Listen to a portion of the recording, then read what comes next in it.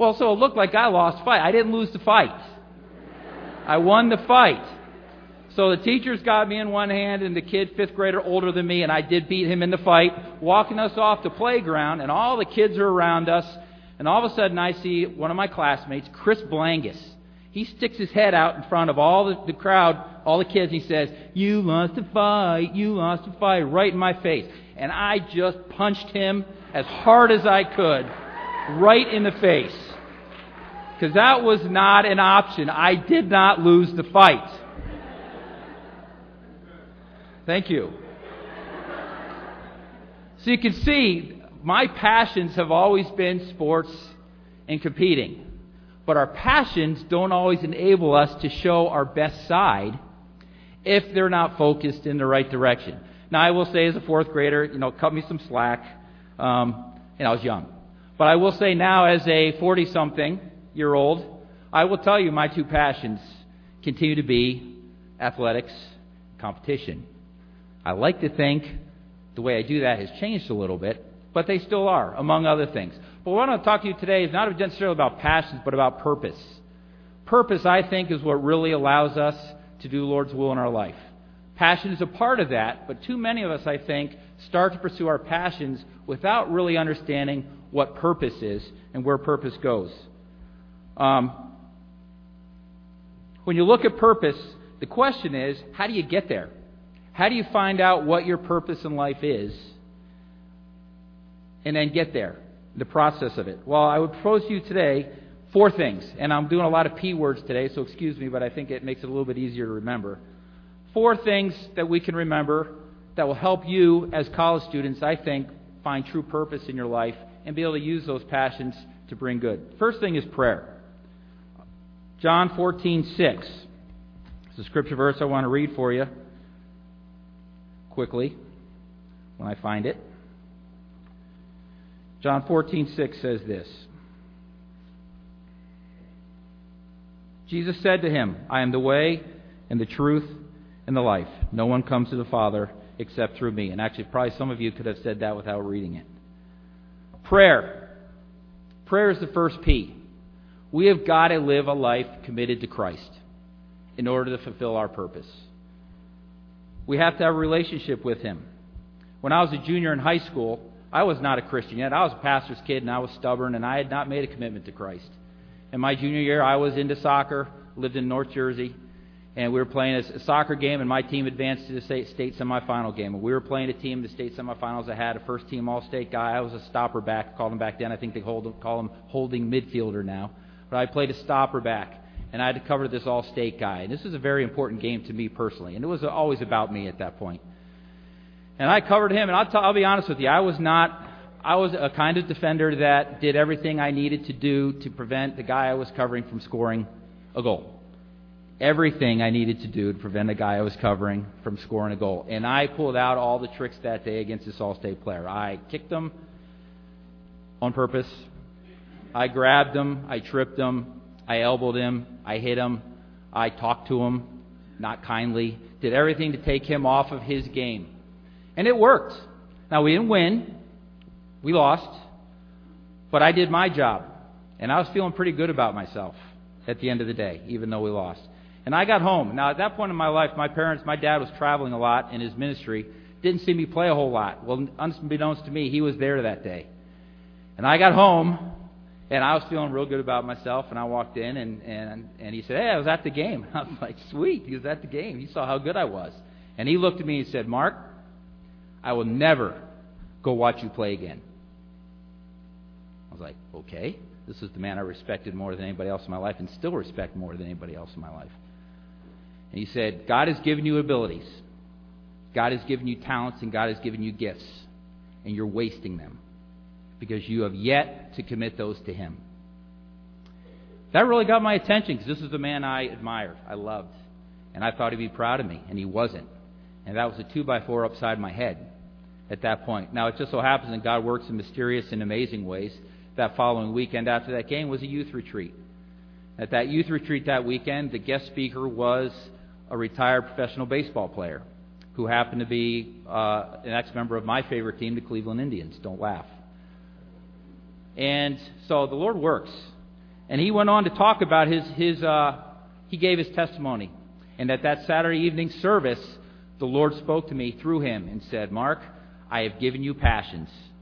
I've given you talents and I've given you abilities. Why are you ignoring me?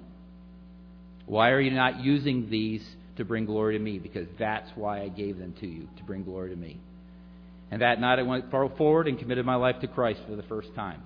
And at that point I made a decision. Lord, whatever it is, whatever you've given me, please help me to use those for your glory.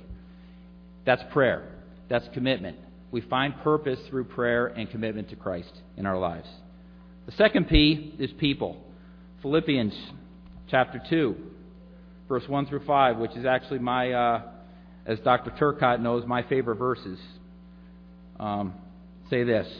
So if there's any encouragement in Christ, any comfort from love, any participation in the Spirit, any affection and sympathy, complete my joy by being of the same mind, having the same love, being in full accord and of one mind. Do nothing from rivalry or conceit, but in humility count others more significant than yourselves. Let each of you look not only to his own interests, but also to the interests of others.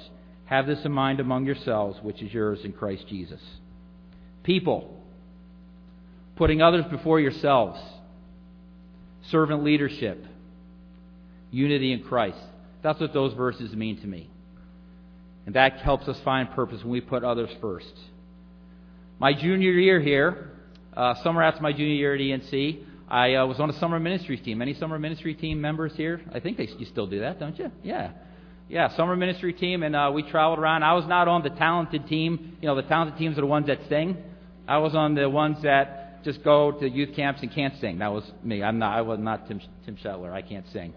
So I was on a summer camp team, and that was really a process through my junior year of the Lord really sort of reminding me of that commitment to Him and saying, you know, Mark, you're really competitive, and you're playing soccer and baseball here at ENC, and you're at a Christian college, and there's a ministry to that, but you're not really coming through in our bargain here.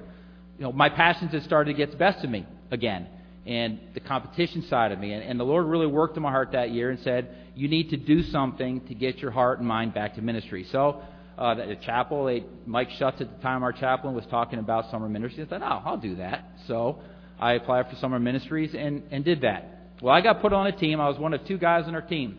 The other guy's name was Jay, and I will not mention his last name, but Jay was the exact polar opposite of me. Was not athletic at all, sang, was a very good student,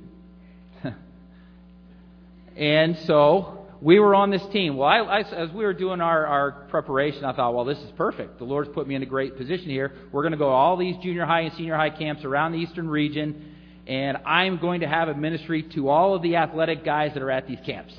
That's why the Lord has brought me here. I'm going to minister to all the athletes. So our first week of camp, we went to upstate New York senior high camp. Any upstate New York people here? Yeah. Upstate New York senior high camp. First day we were there, I met a young man by the name of Scott. Scott was a senior in high school. Scott was a soccer player. I was a soccer player. Scott liked baseball. I played baseball. I said, Scott was not a Christian. Thank you, Lord, for putting Scott in my life. That whole week, I interacted with Scott. Okay, Scott is my mission. I am going to bring Scott to the Lord this week. And we did this and we did that, and we played soccer, and I ate lunch with them. And in the meantime, Jay wasn't doing any of that. He was trying to play soccer, awful. But he spent the week doing other things.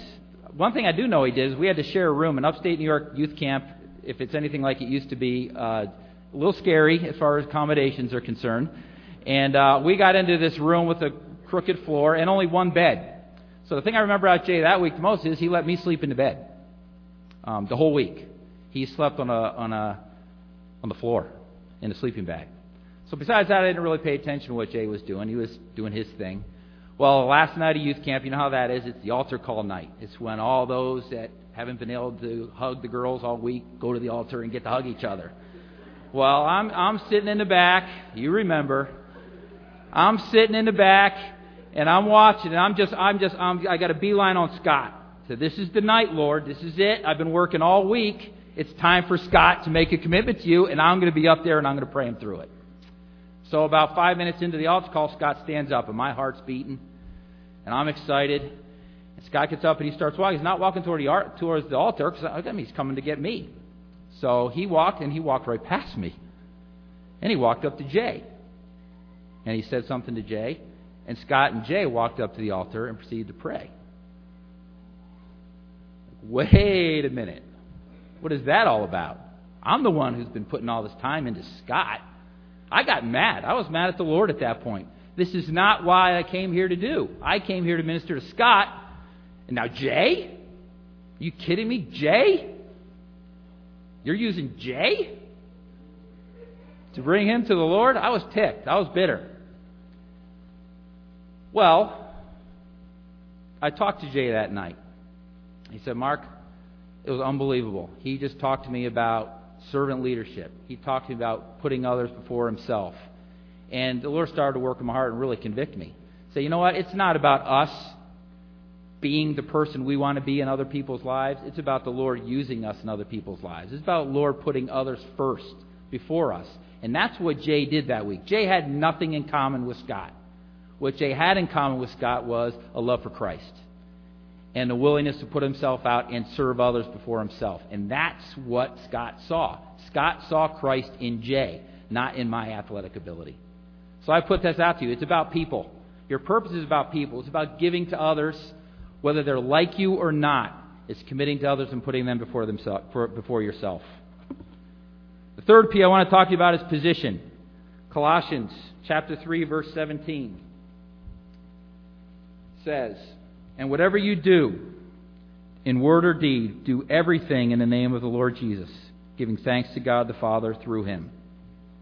Position. Embrace where you are right now. I see it a lot working in higher education. I see a bunch of people like yourselves, young people who love the Lord, who have passions, who have plans, and they're so busy getting ready for what's later that they're not doing anything right now. God can use you now. Embrace the position that you are in now. If you're an athlete, embrace that position as an athlete and bring glory to God through sports. If you're a musician, embrace that position you're in as a musician and use your musical abilities to bring glory to God right now, not later. If you're a science major, God can use you right now to bring glory to Him. Embrace that. If you're on a sports team and you're a backup and not a starter, guess what? The Lord can use you in that position right now. But you have to embrace Him. You have to accept the fact that He has put me here to be used for His glory, and I am not going to put up a wall and prevent Him from doing that. Embrace that.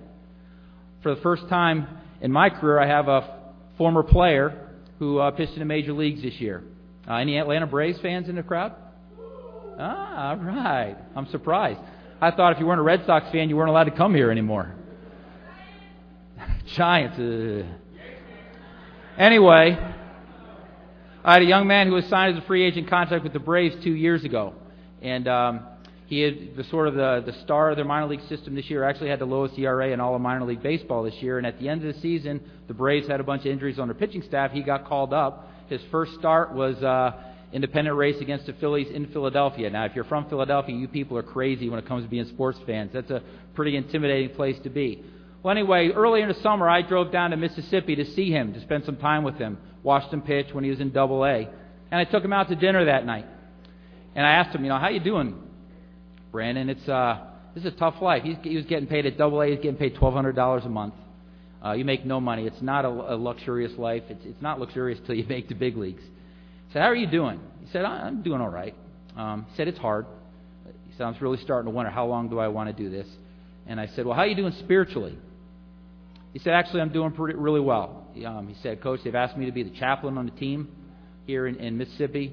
And he said, Coach, when my junior year, we read a book as a team, and Dave Dravecki came to our campus and spoke, and I read Dave Dravecki's book. He said, there's a part that Dave Dravecki talked about in that book that sticks with me, that I pray about and think about every day.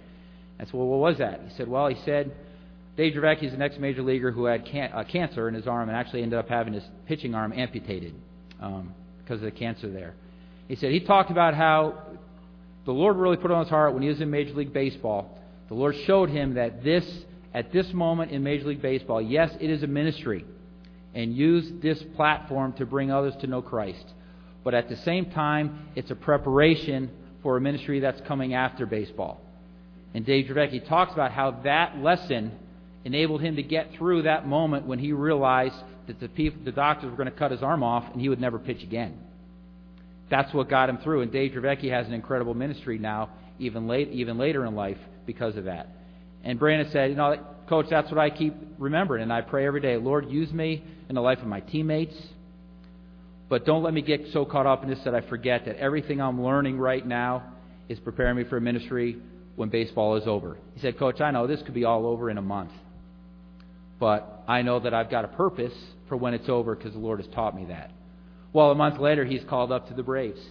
And he's pitching in Philadelphia. And he strikes out 9 Washington Nationals in 5 innings the next week in Washington. And is on the postseason roster and isn't playing anymore because the Giants beat him. But that, I'll be honest with you, that was maybe the single most proudest moment of my life as a college coach. To hear a player say that and to get it, to get purpose, to understand it. It's about now. Embrace where you are now, but also embrace the now in that it's preparing you for later too. So I encourage you to do that. Position. Embrace what you are now because the Lord's using you. He's going to use you. And He's also preparing you for something huge later in life. That brings me to my last P, and that's priorities. Luke chapter 12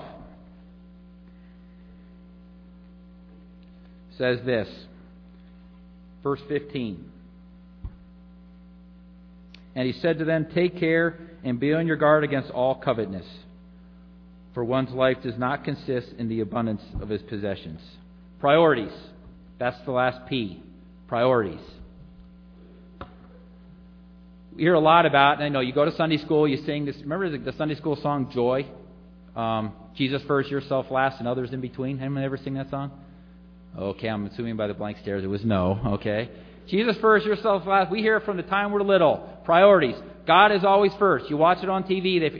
They interview Christian athletes. Well, I just want to thank God. God is first in my life. Then after that comes my family. And then after that comes my career. And then after that comes myself. You hear it. It's sort of become a catchphrase in our Christian world. And I'm not saying that's wrong. God needs to be first in your life. All right, we can all agree on that right now.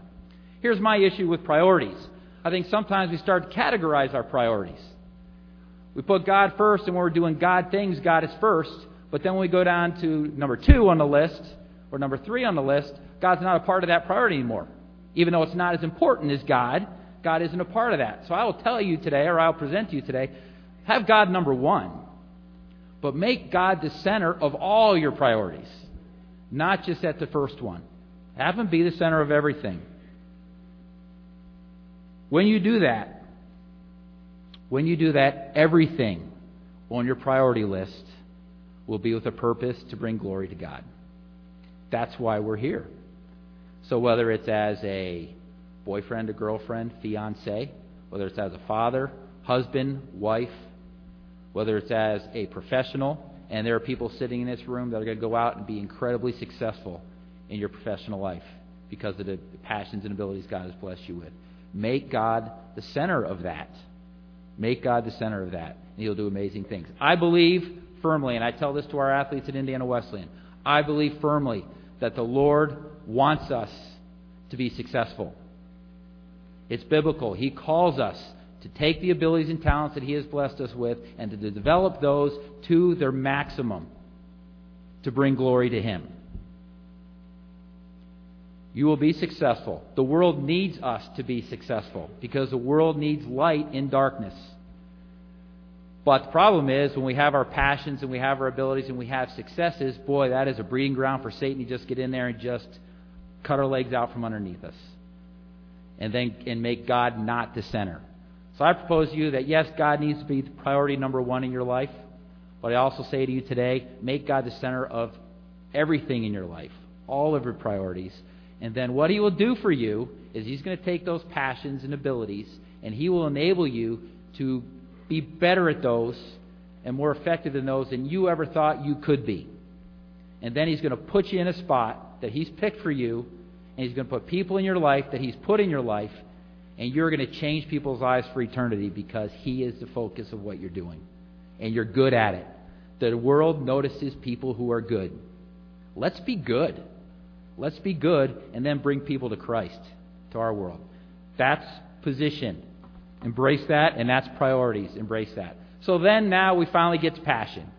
Once you've done all those 4 things, you've got all those 4 things in line, 1 through 4, prayer and people and position and priorities.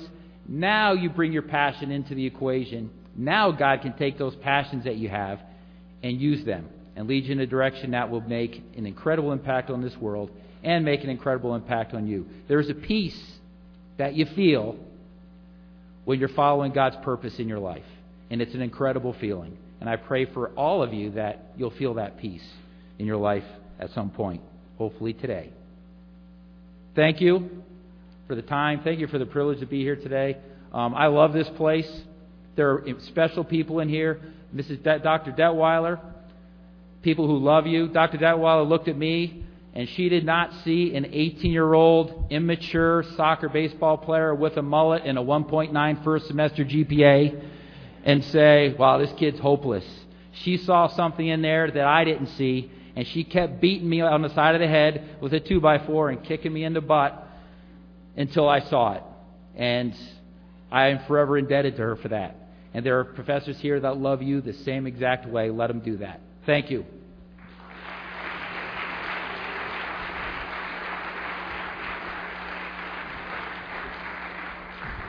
Before we leave, tradition, this morning in prayer at Dr. Cameron's home, he said, Corey, I know it's Heritage Day.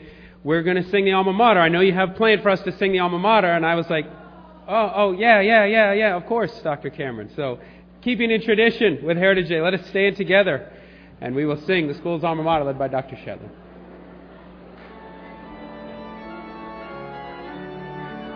The second verse, ladies only. Second verse, ladies only.